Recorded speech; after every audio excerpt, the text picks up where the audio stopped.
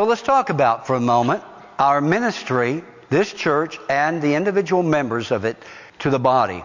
In other words, to your brothers and sisters. Ephesians chapter 4, verses 11 through 16 says this: It was He who gave some to be apostles, some to be prophets, some to be evangelists, and some to be pastors and teachers, to prepare God's people for works of service, so that the body of Christ may be built up until we all reach the unity of the faith and the knowledge of the Son of God and become mature, attaining to the whole measure of the stature of the fullness of Christ. Now, more there, but I'm not going to read it. Let me just say it this way. My job here is basically that of a carpenter, and you're the building that I'm working on. You're to be the expression of Christ. You're to be functional, productive, fruitful, and my job is to build you so that you do the work of the ministry. That includes ministry to one another. That includes exhortation, comfort, edification, according to 1 Corinthians chapter 12 in the first few verses. We're to speak into each other. Exhortation, edification, and comfort. We're to minister in the power of the Holy Spirit, which is the next thing that I would suggest. The gifts of the Holy Spirit and our particular unique giftings that God has given us for the edification of the body. 1 Corinthians 12:28 says, in the church God has appointed, first of all, apostles, second prophets, third teachers, then workers of miracles, also those having gifts of healing, those able to help others, those with gifts of administration, and those speaking in different kinds of tongues. And in 1 Corinthians 14:12 it says, since you are eager to have spiritual gifts, try to excel in the gifts that build up the church. So to the body, there is this corporate expression, but there is this individual participation of each member in edifying the body and building up the body. And then there's the ministry of the Holy Spirit. Galatians 5:22 and 20 through 26 says, but the fruit of the Spirit is love, joy, peace, patience, kindness, goodness, faithfulness, gentleness, and self-control. Against such things there is no law. Those who belong to Christ Jesus have crucified the sinful nature with its passions and desires. Since we live by the Spirit, let us keep in step with the Spirit.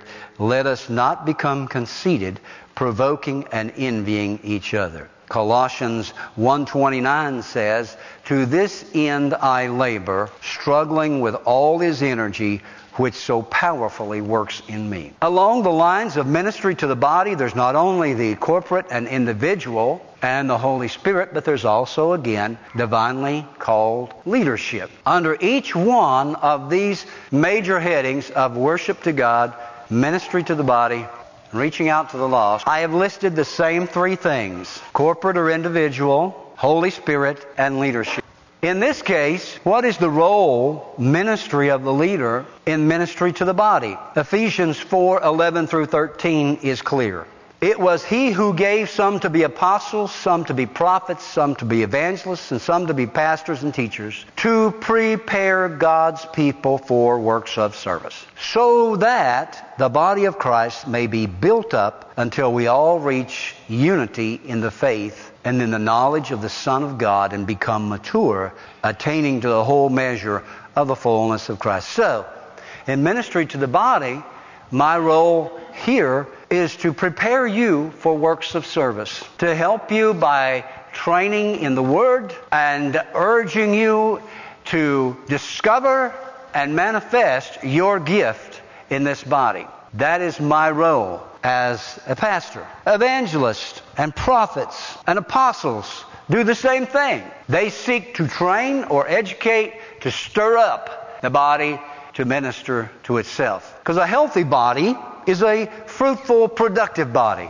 A body that is not receiving attention and care will be sickly, weak, ineffectual, unfruitful, non-productive. So it behooves us who are spiritual leaders in the office of pastor, apostle, prophet, evangelist, teacher, to fulfill our calling in ministry to the body. Some of us have experience in churches where the pastor preaches a salvation message every Sunday. And after you've heard that for about 5 or 6 Sundays, you get the message. Okay, I'm saved. Have you got anything else to say? Yes, we need to preach a salvation message, but we also need to train up the body as the leadership that God has called us to do.